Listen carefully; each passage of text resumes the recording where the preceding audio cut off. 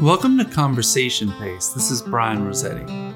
In episode 44, I spoke with athlete and coach Andy Cazzarelli.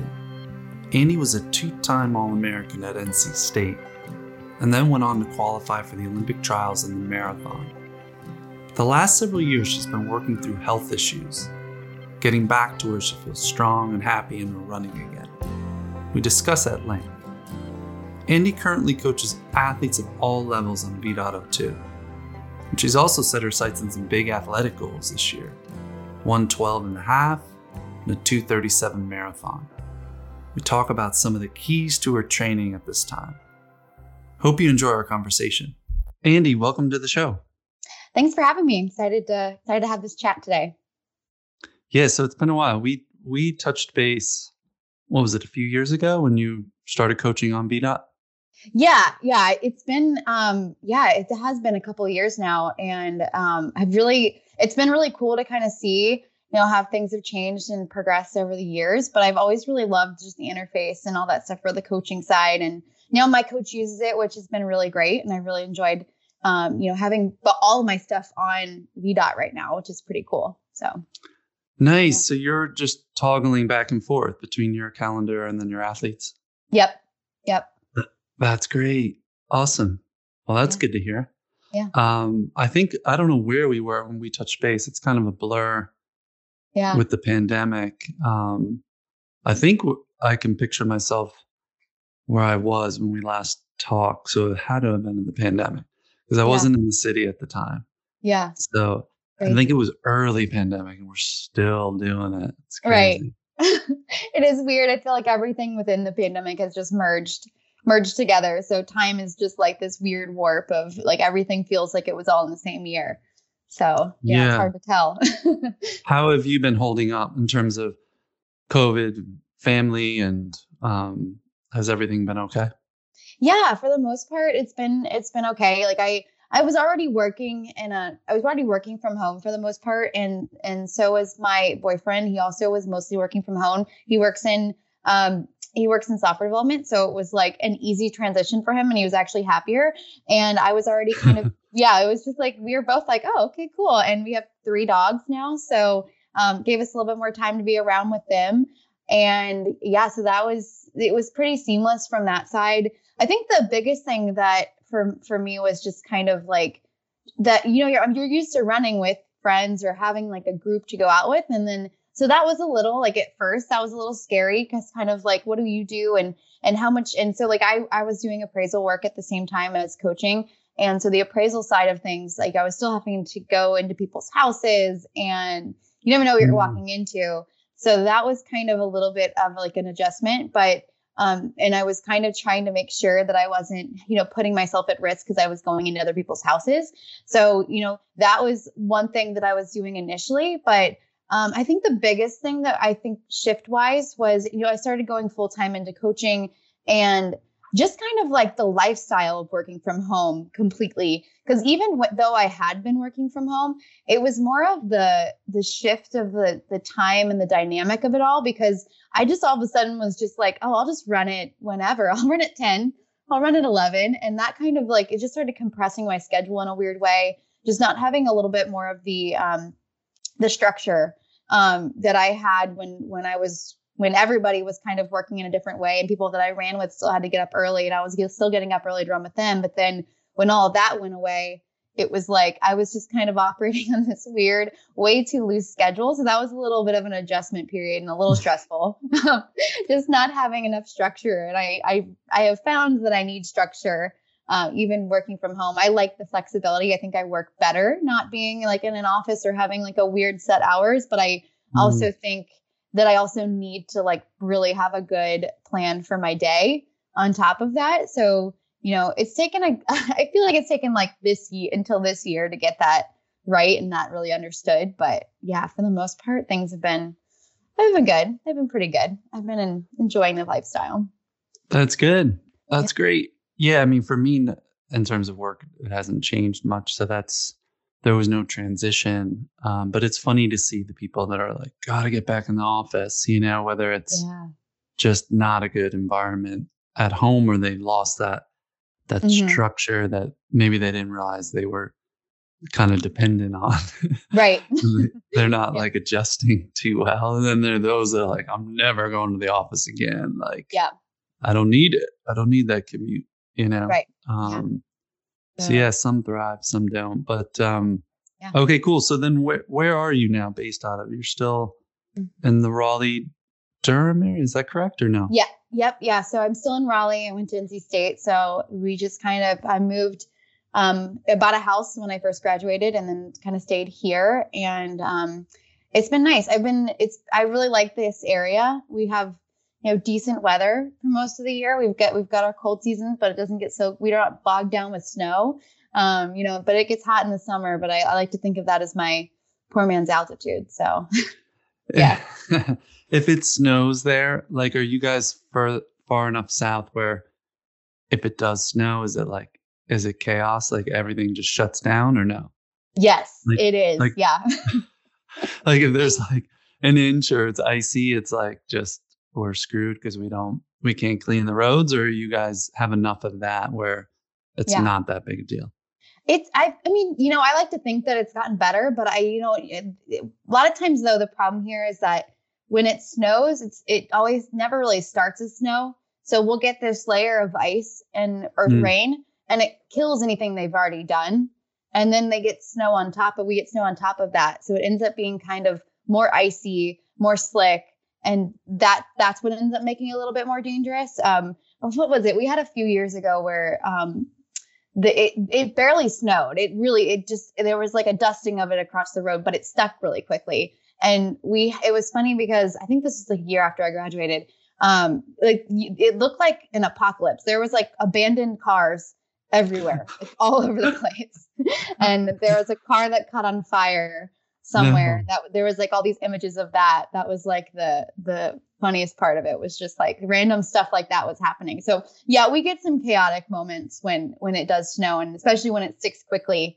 That day, I think it was like people were sitting in traffic for hours. If they didn't leave early enough, they were just parked.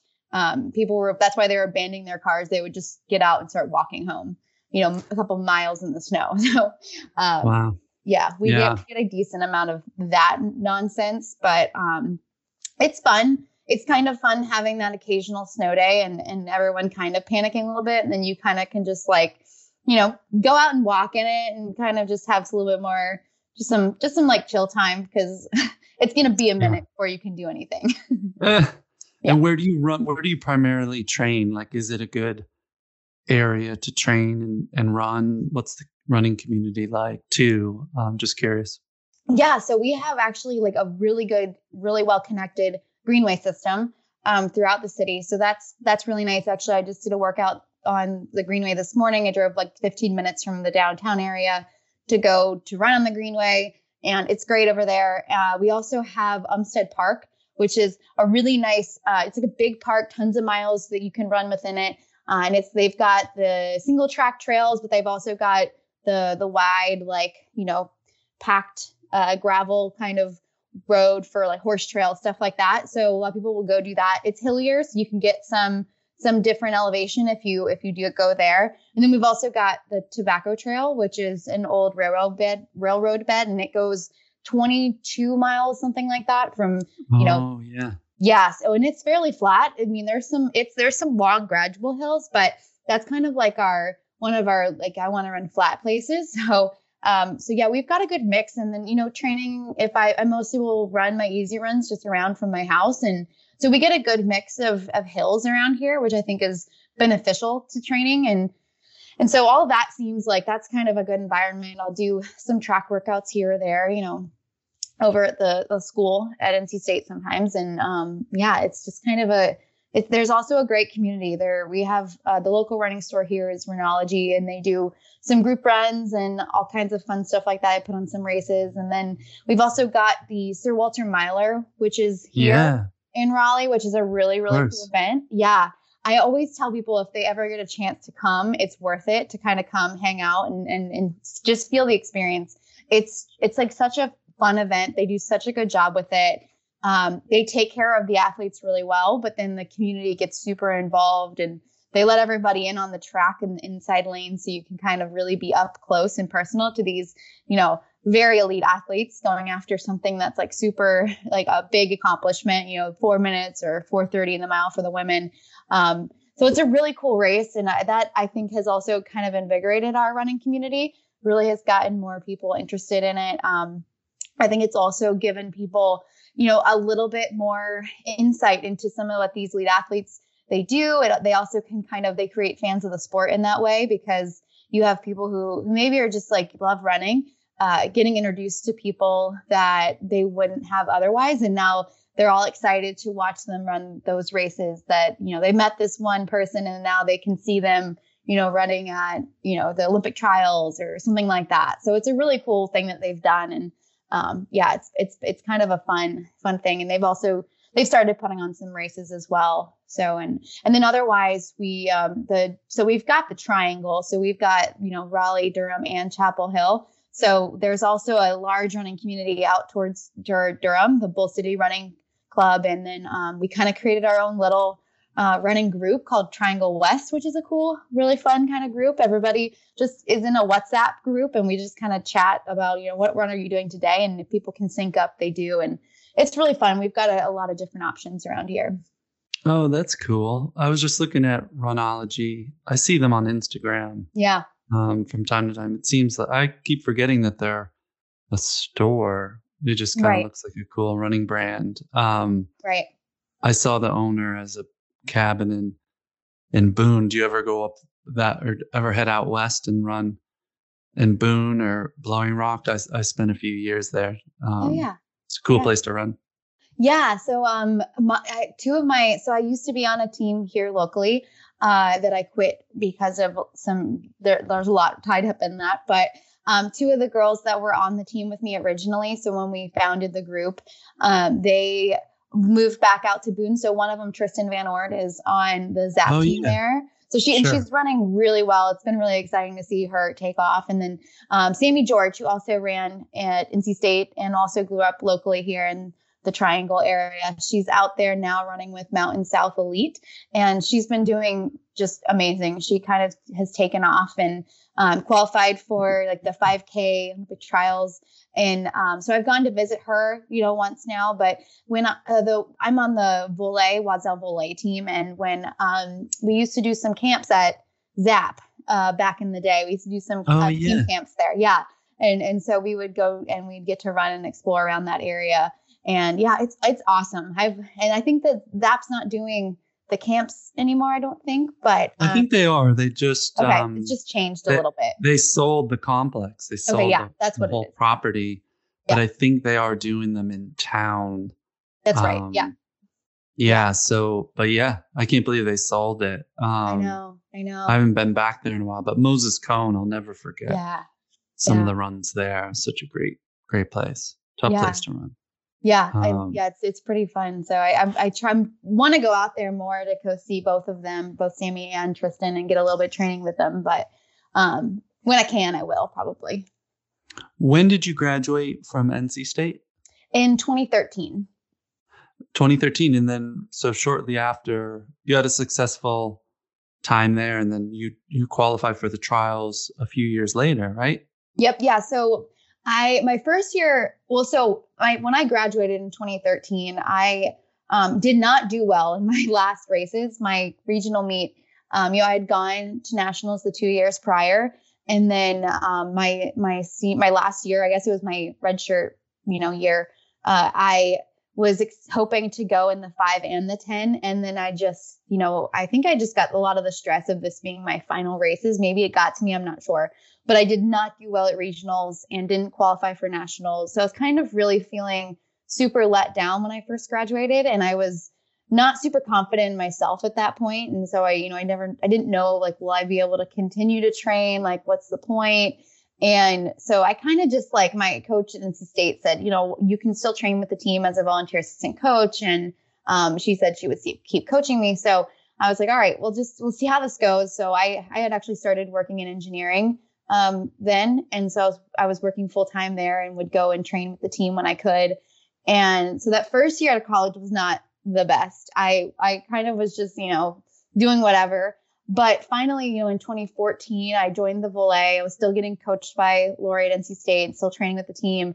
But I think having that team atmosphere again made such a big difference for me that I just started running better. So, in 2014, I qualified for the trials at the Indianapolis Monumental Half Marathon. So the trials was actually my first attempt at a marathon. And I say that because I ended up dropping out from heat exhaustion. But that was, and in 2015, I bettered my halftime to 1:12, which was, not something I expected, but it was pretty exciting to have that, getting ready. What had you run for 10K up to that point? My 10K PR in college was 33:26. And, I didn't actually run very many of them in that time frame when I started running all my half PRs. And so I kind of wish I had. It would have been interesting to see what I could have run with that fitness. But I ran my half PR, and then shortly after that ran the 12K championships, US championships, which at the time was you had to qualify for it, which you had to be top 15 at a US championship in order to get in. I don't think they have that race anymore for some reason. It used to be in Alexandria, Virginia, and it was an out and back 12K.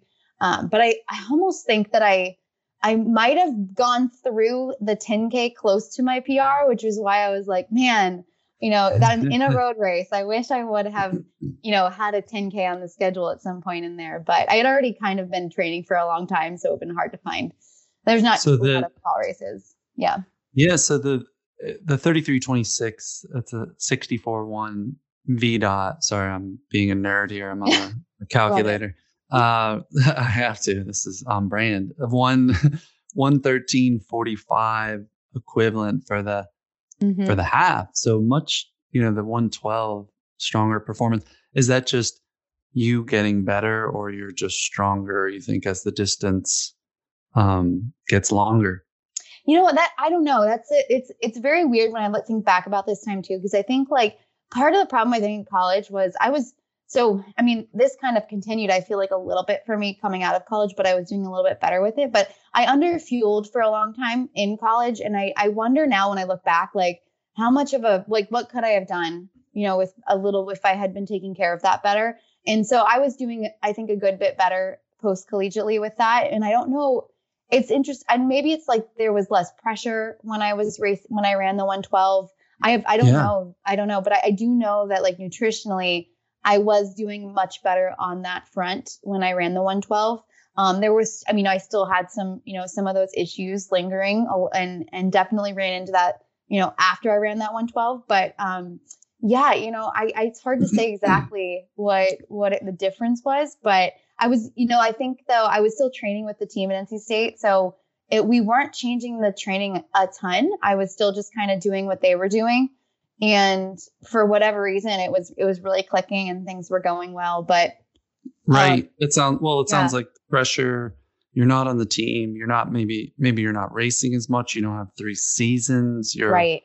Potentially, like you said, nutrition was not ideal for you to perform, to your fullest. But so in those regards, you think that's maybe why you progressed, not necessarily I'm a better half marathoner than a 10K runner. You were just in a better, position for you to thrive a little bit better. Yeah, I think so. I think I was just, I had just started working with Inside Tracker earlier that year. Okay. Which I think was super interesting because, seeing some of that data was really helpful. And I was working with the nutritionist at the time who was helping me to kind of make sure that my iron levels were in the right place and making sure all these different things were optimal. And, I do think that maybe not racing as much was a benefit to me. Having a smaller schedule where I was not having to stress the body as much, because I think was beneficial to me because I could get more quality work in. And some people, racing a lot helps them get fit. And I think though for the half marathon, that can be, and even the 10K, I didn't race it as much in college, but I feel like, I think I had less pressure. I was thinking about things less. And even in that race, when I ran the 1:12, I was doing the training. I thought I was in shape for low 1:13. But, when I got into the race, I remember like not thinking at all. I was just, there was a guy that was running the marathon and he asked me what my goal was. And I was kind of like, my first mile didn't feel great. So I was like, low 113. And he was like, okay, cool. I'm going for like sub 230. And I was like, okay. So we ran together for pretty much until I last 5K, and there was times when I was like, am I going to be able to keep this pace? I didn't even know what pace I was going. I didn't look at my watch once after the first mile. And I just kind of locked in with this group of guys. And I hung on. And I remember telling the guy, like, the last 5K is the hardest for me. So he stuck with me until the last mile. And then he was like, I'm going to pull it back a little bit. He still had another half marathon to go. So I was actually very surprised when I don't like to look at my watch, especially in the last 5K. So I was actually really surprised as I was finishing. We had passed the girl who was in third, I think, around 10 miles or something like that. And I kept in my head telling myself that she was going to catch me if I slowed down. So I just kept going as fast as I could. And then when I saw the clock, I was just in shock a bit to see that. Yeah, I was pretty surprised. The coolest part about that story, though, is that the guy I was running with, when I realized how fast I ran, I was like, oh no, I probably ruined his race. Right. But he ended up running, I think, a 126, which was pretty cool because that's a good 4 minutes faster than he was intending. 226, you mean? Or yeah, 226. Sorry. Wow. Yeah. That's a good he one. ran a good race as well. So it was pretty What fun. were you running? How many miles at that point, you think? I think I was up to 90, somewhere around 90 miles a week, 80 to 90. So, and you're handling that well. You said you were working full time right out of school, right? Yeah. Yep. So I had changed I was at a different place. So I was working in the private engineering firm at this point, but still working full time. So a lot of my training, I was getting up at 5 a.m. and running, or getting up at 4:30 or whatever. I would still, when I was training with the team in the fall, I had a deal worked out with my boss so that I wouldn't go in until 10, which I think was great because I could do the workout with the group, which I think did help a lot, was having people to push me. And so that was good, or even people to push or to like help. I think in a lot of ways, running with the team kind of helped me to get a better sense of what I was doing. Because when I was on the team and running, I was always so focused on trying to run faster. But with them, I had to be a little bit more controlled. And I also wanted to make sure I was doing right for them. And if I was going to go a little bit faster, I would tell them ahead of time, okay, I'm pushing to this. And so they could decide if they wanted to go or not. But I don't know. It was a lot to be training in that way. And I remember getting pretty exhausted by it throughout that. And so, yeah, but it was great. I'm curious about it because you come out of school and maybe start running better. It's interesting, right? Because obviously you're still doing schoolwork. So I'm thinking of our new female U.S. marathon record holder, right, who has a job and a family, and she's just ran 2:19 or whatever. But it's interesting to see that maybe having a full-time job doesn't necessarily have to be, obviously depending on what the job is, how stressful it is, how demanding. Right. But maybe there's less pressure, like you said, and you've got structure, a lot of structure. Mm-hmm. You're taking care of yourself. It doesn't mean you can't still, perform at your best. It's right. Interesting. Yeah, I mean, it was a desk job, so I was, getting plenty of the recovery after those workouts and all that hard training. So I think it was definitely beneficial. It was also really cool to come back into work after I qualified and be and tell everybody we're real excited about it. And, right. So it was actually a good atmosphere. I had a good group that I worked with. So, but yeah, I think it was good and distracting me a good bit.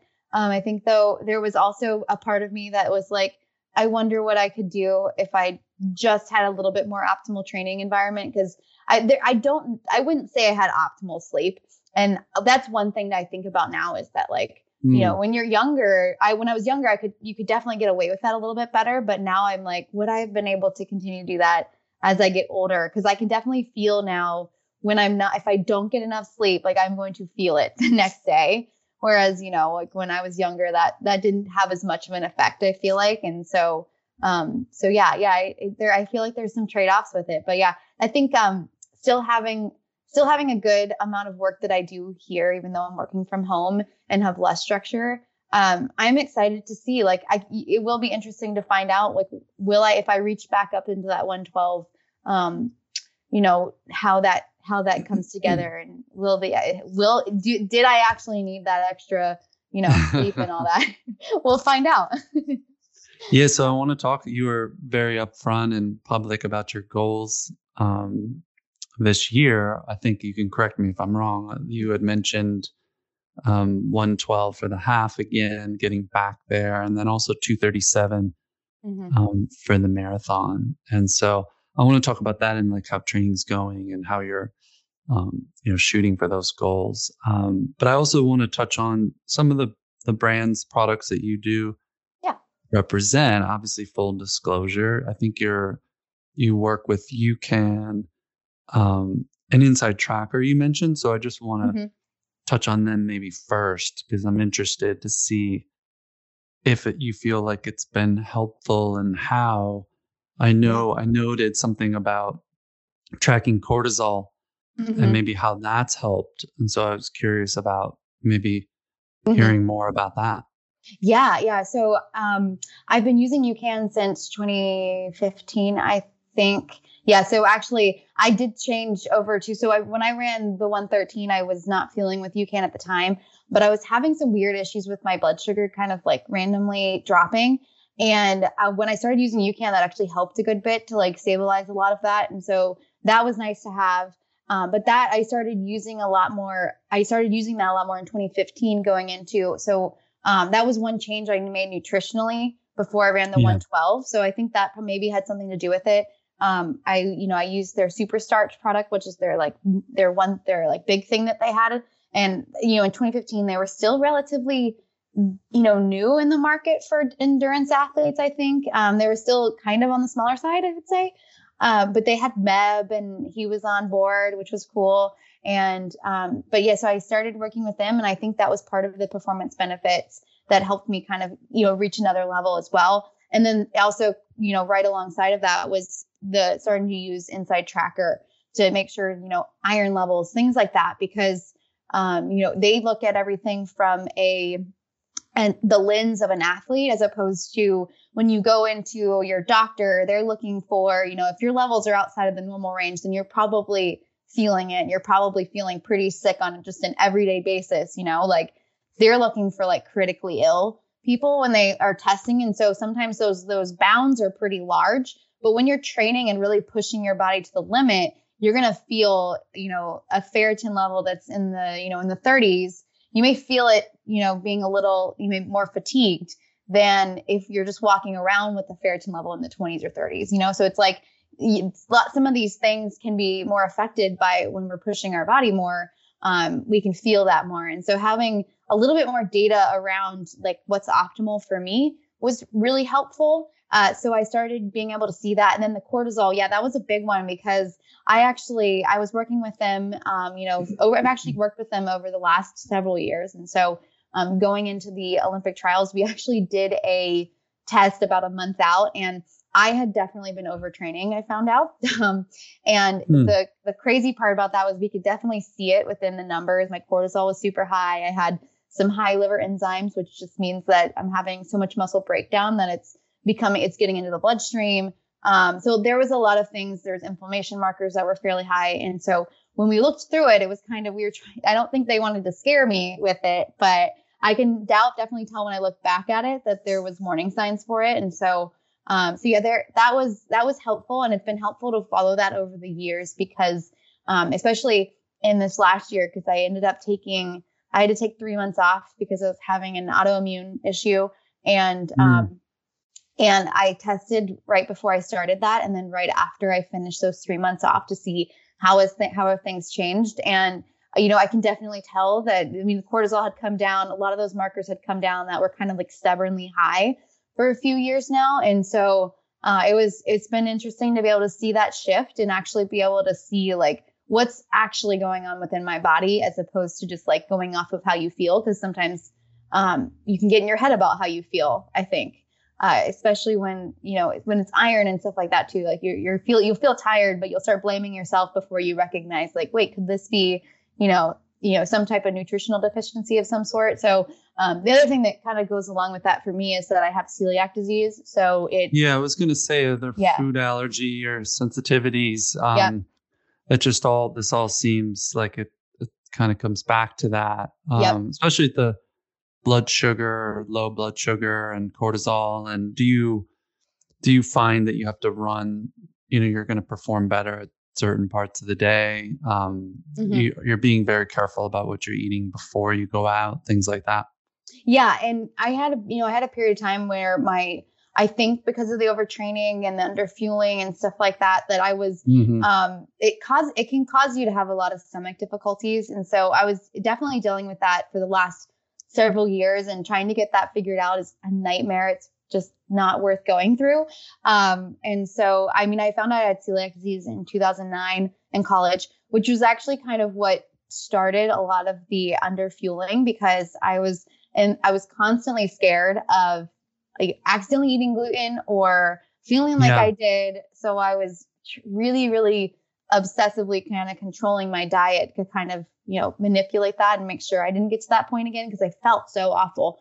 But that's where a lot of that started. And then now, the Inside Tracker has helped to kind of give me a better scope on, how do I feel, and also how well am I absorbing things? Because that can be one of the side effects of celiac disease, that it can actually impact your absorption of stuff. And so, even after you've stopped eating gluten, if your gut's not been, fixed, or you're not doing things to take care of it, then it can still have, absorption problems. So that was one thing I actually noticed over the last several years, was that my absorption was seemingly getting worse as time went on.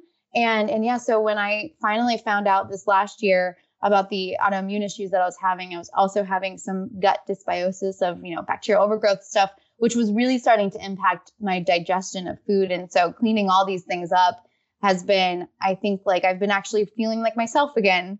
So, but, that's great. And back when I ran 112, I was just doing the training, and I wasn't having to think about all these other factors, so per se, and just running and being able to push myself. And I had reached a point in the last several years where, pushing myself, it was so easy for me to like go over the edge, or I would push myself and I just wouldn't get anywhere with it. And it was hard to see progress, and it was frustrating, and it was hard to kind of, get anywhere. And so it was always kind of, I almost had gotten into this expectation of it's not going to go well. And so running was becoming not fun at that point. So yeah.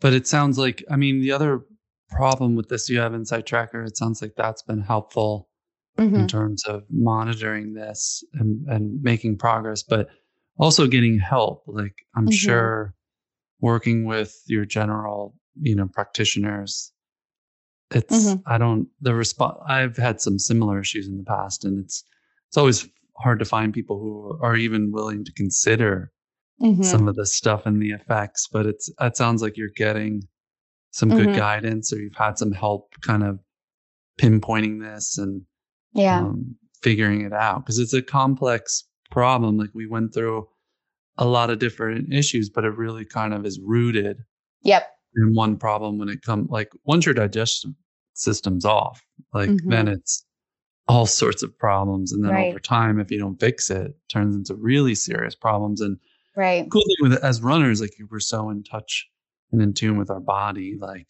when something like, I don't feel normal, I can't even, run 30 minutes without feeling terrible, so something's really off. It's amazing how quick that can be if something's off. Right. And I think the biggest thing too, that you can see the physical stress when it becomes too much, the effects. And I think the other thing that was cool that I was starting to realize on Inside Tracker is like some of the mental, emotional stuff can actually affect yourself in the very similar way. Right. So like, it's not just the physical stress. So if you are stressed at work or in life or whatever, it'll manifest a similar way. So that was, I think, towards the end of in 2020 was kind of the peak of it, where very similar to what you were saying, like I couldn't even go for 4-mile runs without, needing a nap afterwards. Like that was the level we had reached. And so I always think about like, I had to take 3 months off at the end of 2020, but I also, most of 2020 was also like not quality. So it was like, I keep thinking like only took 3 months off, but I got a stress fracture in the middle of 2020 in April, and at the end of April, and then took some time off. I was like, I'm not going to cross train. I'm just going to let my body rest a little bit because, I was already having issues before the stress fracture with fatigue and muscle pain and all this random stuff. And then coming back from that, we started trying to build mileage back up, and I was struggling with started with runs over 6, and then it, runs over 4. And then it was just like, if I did a hard workout at all, I had to take a nap. So things just kept getting worse and worse. And a lot of that was becoming more of the mental emotional stuff that was going on. But the stressors were just, piling on top. And so, I took 3 months off, but I also had a period of, 3 or 4 months where it was like, I couldn't even run more than 30 miles a week, which is a decent amount if you just look at it from that spec. But I was running 80, 90 miles a week at my peak. So that was a huge shift that I was unable to even accomplish. And so that was when I was finally I got to the point where I was like, something's wrong. And I was trying to find somebody that could help or figure out, because no one was able to figure out what was going on. And I ended up going to a functional MD. So she is a doctor, but she works from more of a functional range. And that was how we ended up solving the problem. And I think it can be difficult when she's got like a lot of credentials and being able to look at autoimmune stuff. And so that was how we figured out that was kind of causing it. And because I have celiac disease, I'm more predisposed to autoimmune illness. And so that was kind of part of it. And so, it was a lot on top of COVID. The stress is just so high. Yeah. Oh man, that is rough. But I just saw you did, I was on your Instagram. So I saw a 16-mile long run, 8 at marathon pace. Have you turned a corner? Is it just a constant, struggle, balancing and managing this? Or do you feel like you're turning a corner finally? Like you understand the problem, you're addressing it, and that's something that you can manage. Is that where you are now? Yeah. So I do feel like I'm turning a corner. It's been, I started back to doing workouts again in March of last year. And we had to kind of really be careful with the ramping back up of everything because, my body needed to be completely cleared of the, just kind of the autoimmune system, because it's always going to start perceiving things as, being something we don't want if it's kind of always stressed. And so I had to give that some space and some time to kind of make sure that my body was not going to, revert back to that. So we took it really slow. We started out just running, the first month or so was just more of like 30 miles a week, 40 miles a week. And over the course of the year, we went up to about, 40 something over the summer, 50 kind of reaching into there. And then through the fall, we bumped it up a little bit more into the 60s. And then coming out of I ended up racing the Richmond 8K. And that was kind of like the cap to the end of this year for 2021. I actually took like a little bit of downtime coming out of that. But that race kind of felt like the turning point in a lot of ways. And, it wasn't like my fastest time, but, looking at the season as a whole, the first workout I did maybe not the first workout, but one of the workouts I did early on that sticks out to me when I think about all this was like, it was a ladder of like 30 seconds, 40, 50, 60 and back down. And I remember starting it a little too quick, and I ran like, 30 seconds at like 5:30 something pace. And it felt so hard. I was like, I've run a half marathon at this pace, but I had to kind of separate myself from like what I'd done in the past and just be like, here's a marker for where we're starting. And then, so over the course of the year, I was constantly like, okay, look, now I'm running this at this pace and this at this pace. And that 8K was actually, I think I averaged about the pace that I ran for that 30 seconds. So that was actually, I feel like a really cool way to kind of go through this and then get to that last race of last year and see that change in the performance and see that change. And so it's been fun because I like that constant, like I can see myself getting fitter, and each week it's just like, okay, what can I reach today? And so in some ways I have to be a little bit mindful that I enjoy pushing myself, but I have to be a little bit mindful of not overdoing that. But, when you get into a space where you're like constantly getting a little faster and a little faster, it's hard to know what that ceiling is. And so I that's been kind of, what I've been battling with a little bit, but yeah, workouts have been continuing to get better, and that's been really fun. And yeah, that workout was like warm, I think. And I remember starting and I was like, there's no way I'm going to finish this, because the first mile felt hard.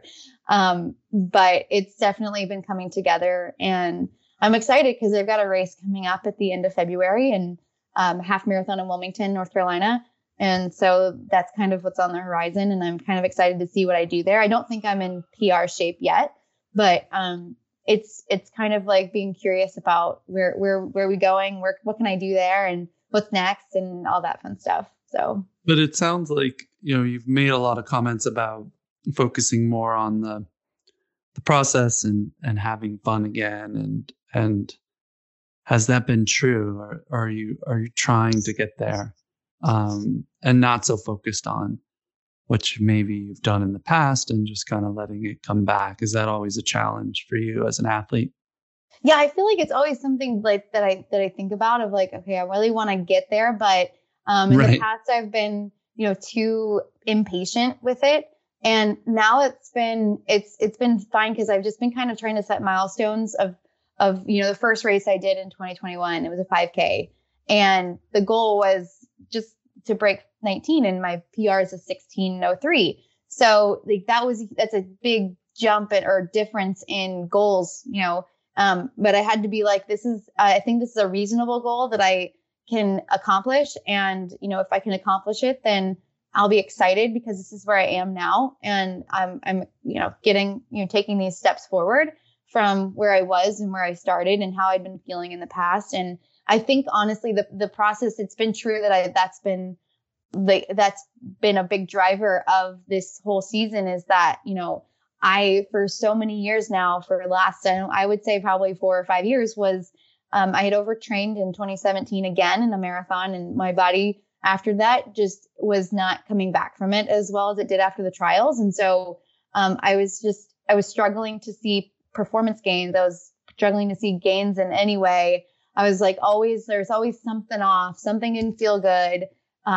Races, I just had an expectation it was going to go bad. It was just not a good, fun environment to train in, because you're just always worried about something. And now it's been more exciting to kind of see like, what have I reached? What can I reach now? And where are we in the process of getting closer and closer to these big high level goals that I've got for myself? And, when do I want to go for a marathon? That's kind of like what I've been kind of trying to decide, like, do I do one in the spring or do I do one in the fall? And just kind of taking my time with making those kinds of calls, and also trying not to put myself in high stress positions with races and stuff like that. Like, I don't need to go do the US championships of everything right now, because, really I just want to be able to focus on my race and where I am and where I'm starting from, instead of being worried about other people and what they're doing.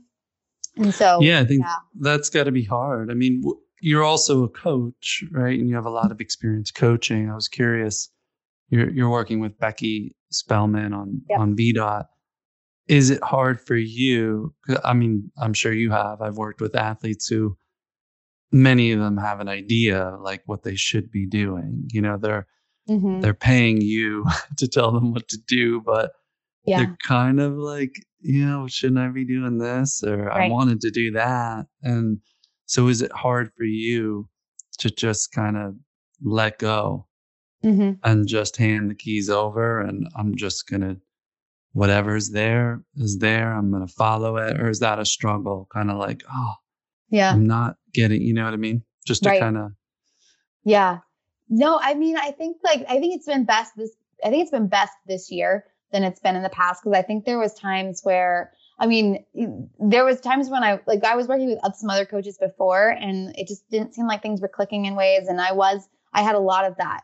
But Becky's always been, I think that's part of it though, is being able to kind of have that trust in what you're doing and understanding of why you're doing it. And so Becky and I've had that type of conversation about, the training and what works. And so we have that understanding, which I think is helpful. And she's also somebody who's very good at, like, I always think about when I work with my athletes is that we're kind of like a team, and it needs to work well from both sides. Like if you don't believe in what you're doing, then you're going to be apprehensive to what it's just, that's when I see a lot of people overdoing it, is when they don't believe in what we're doing. And so it's kind of like, we have a back and forth a little bit. And if I really don't agree with something that they want to do, like I will explain why I don't agree with that, and then that kind of stuff. But I think having that dialogue is important to be able to know and have mutual understanding and respect for where we're going and how we're getting there. And, I'm not perfect. So I'd rather hear from one of my athletes, this is something that's worked for me in the past. Can we try it? And so like, that's something that I do want to be able to kind of have that. And I think every runner is different. So it's easy for a coach to get, especially when you're coaching a lot of athletes, to get pigeonholed in one style. But I really do try to work with each athlete individually so that we're really doing what works best for them. And so I think like with Becky, it's been great. It's been nice, actually, I think, especially in this last year, to just have just the faith and the trust and not worry about things so much. So I've just been kind of following along what she's doing. The problem is that I always want to go faster. And so I actually asked her today, because my workout today, I was like, I expected it to feel a little bit easier, but then we're bumping the mileage up. This is supposed to be an 80-mile week. So I'm like, can you accumulate fatigue? And so she's actually been great for, like easing those anxieties in a lot of ways, because I tend to overthink things. And so she's good for being able to kind of like give me a different perspective, or kind of not letting me go down a rabbit hole of some sort. Cause I think that's the biggest benefit for me for having a coach, is that I need somebody to check me, and I need somebody to like just say the things that I need to hear, so I don't overthink it or go down these paths of like, oh, I'm, ruining things or blah, blah, blah. So yeah, that's a good balance.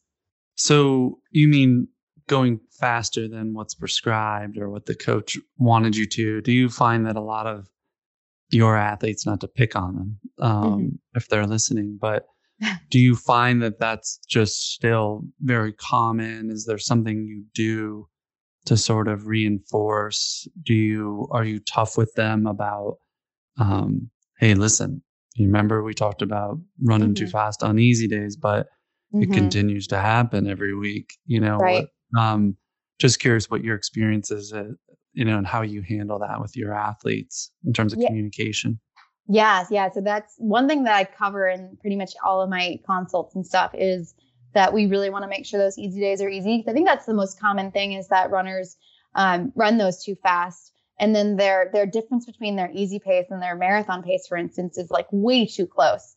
And so that's sometimes what I run into. And then in workout senses, it's like I do have some athletes which, they're almost a little green. And so with their races, if they've never had structure, a lot of times like they'll have races that are kind of all over the board in terms of paces. And so those I think are fun, because we're kind of exploring what's the potential there. And so sometimes it's a little trial and error to like see like what paces should we be prescribing. And then I've moved a couple of them up on VDOT because of that. Like their workouts are and their efforts. And I really try to dial in on effort for workouts and stuff like that. So I'll put notes on every workout I give to a client of like, because, with cumulative fatigue and with other things going on in life, it's much better to nail the effort than it is to nail the pace. And so I always try to say like, start this around marathon effort. And if don't worry about marathon pace, because, it doesn't have to be marathon pace. And if marathon pace doesn't feel easy today, that's okay. Because when all this comes together,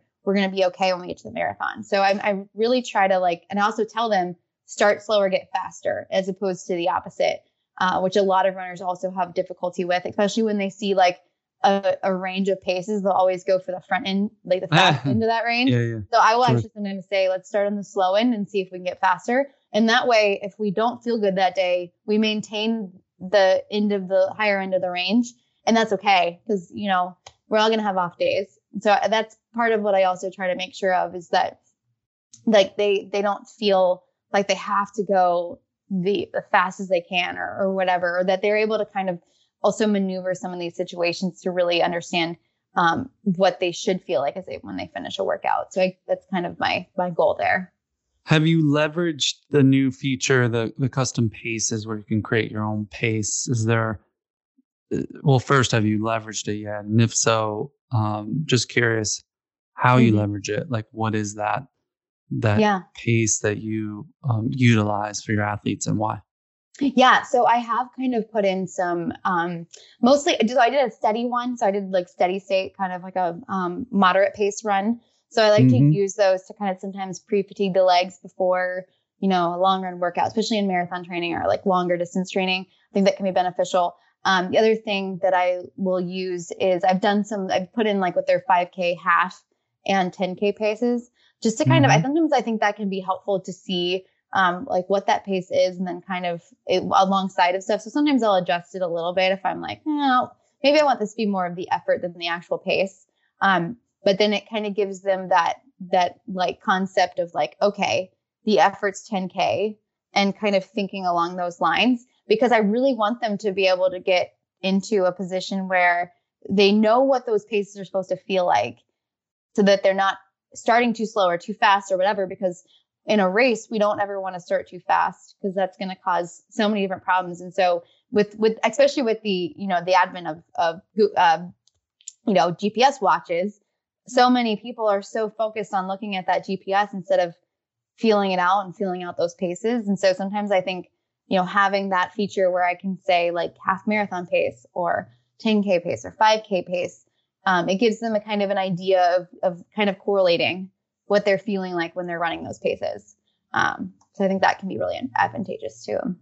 So that's great. That's great. And I'll just close this part of the talk with, I love what Jack Daniels always says, like when your athlete or his athletes want to, like they're training too hard in practice, or they're like, I need to be, running. If I'm training at this pace, how am I going to reach my goal? And he's always like, his response is, well, if you want to train harder, prove it to me in a race. Right. And that's it. It's like, right. Oh, okay. Right.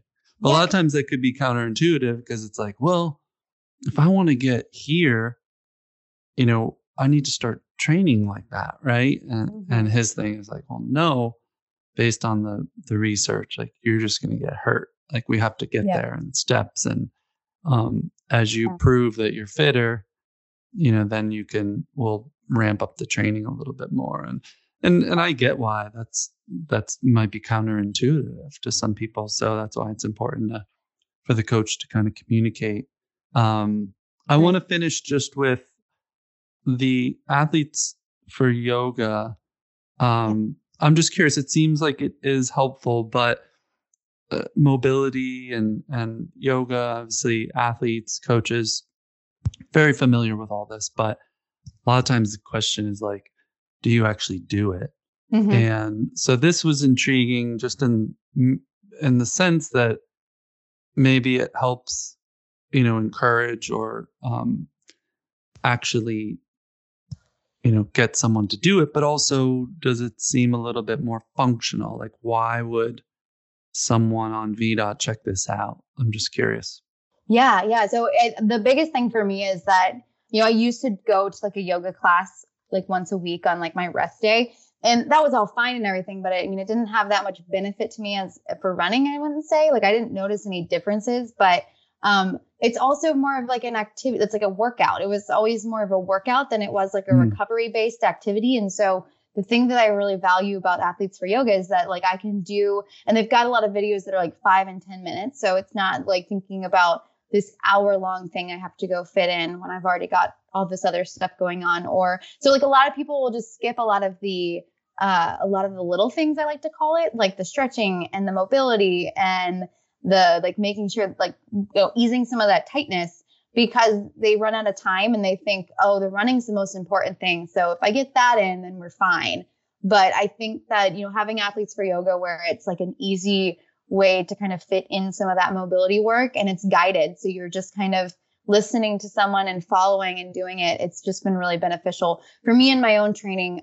They also are very pro, like really listening to your body. And they have this really great book, which was actually what that's how I really started doing it more, was I bought their book that's called Work In, and it's talking more about recovering for real. So as opposed to just, sitting on your couch watching Netflix, it's kind of a little bit more intuitive on like, well, how do you get your brain to really recover? And how do you get all these other like parasympathetic nervous system to recover?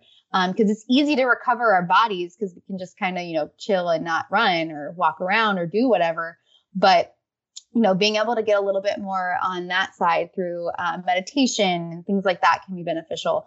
They also have some great like visualization type stuff in there, which I try to do before races and stuff as well. And the biggest things that I like are like, I have tight hips. So doing like the 5-minute hip reset before I run, or they've got warm-ups and stuff for your run. So it's just an easy way to not have to think about these things. And they come in packages of like 5 and 10 minutes. So it really is yoga that's designed for athletes, endurance athletes that are, moving their bodies in a way that they don't necessarily want to do yoga for a workout before they run, or yoga, they sometimes you want to be able to get the benefits of yoga, the stretching and the relaxation without it being so strenuous or whatever. And they also have a lot of functional movement workouts. They've got some stuff in there you can do that's going to help you improve your body to move in the way that you're moving it. So if you're running, we want to strengthen it and make it feel better for the function. And so it has some stuff in there where you're doing yoga that's really for the function instead of just doing a pose to do a pose. Like it's kind of more, this is how you're going to move your body. So why don't we do some things where we're mimicking that, which I think can be really cool. So that's awesome. I see you can Chromecast it to your TV. Yep. Is it subscription based? Yeah. So it's $10 a month. I think they have it so that you can test it out for a month for free. So I think that's a good window to see, like, am I going to use this and is it effective and do I like it? And so that's really great from that front. And I've really enjoyed having it as kind of. This is part of your routine now. Yep. Mm-hmm. Yeah. Awesome. Definitely. Hey, well, unfortunately we have to end here. 2:37. I know you said we're all cheering you on, but not to be too corny, that more excited that you seem to have turned the corner on your health and figured some things out, and you're having fun again. You talked about enjoying the process. So I hope that you can continue to focus on that. And like I said, we'll be cheering you on, no matter what. But that seems like, the most hopeful and positive thing that I took out of this. Yeah. Yeah. Thanks for having me. This was really great. I've really enjoyed, getting to chat through this and share, what I've experienced, because I think that's the biggest thing that we can do. If we're doing something like running or a sport that seems so personal, using it in a way that we can help, other people through this process or their journey. So yeah, I really love having conversations like this. So thank you. Thanks, Andy. Take care.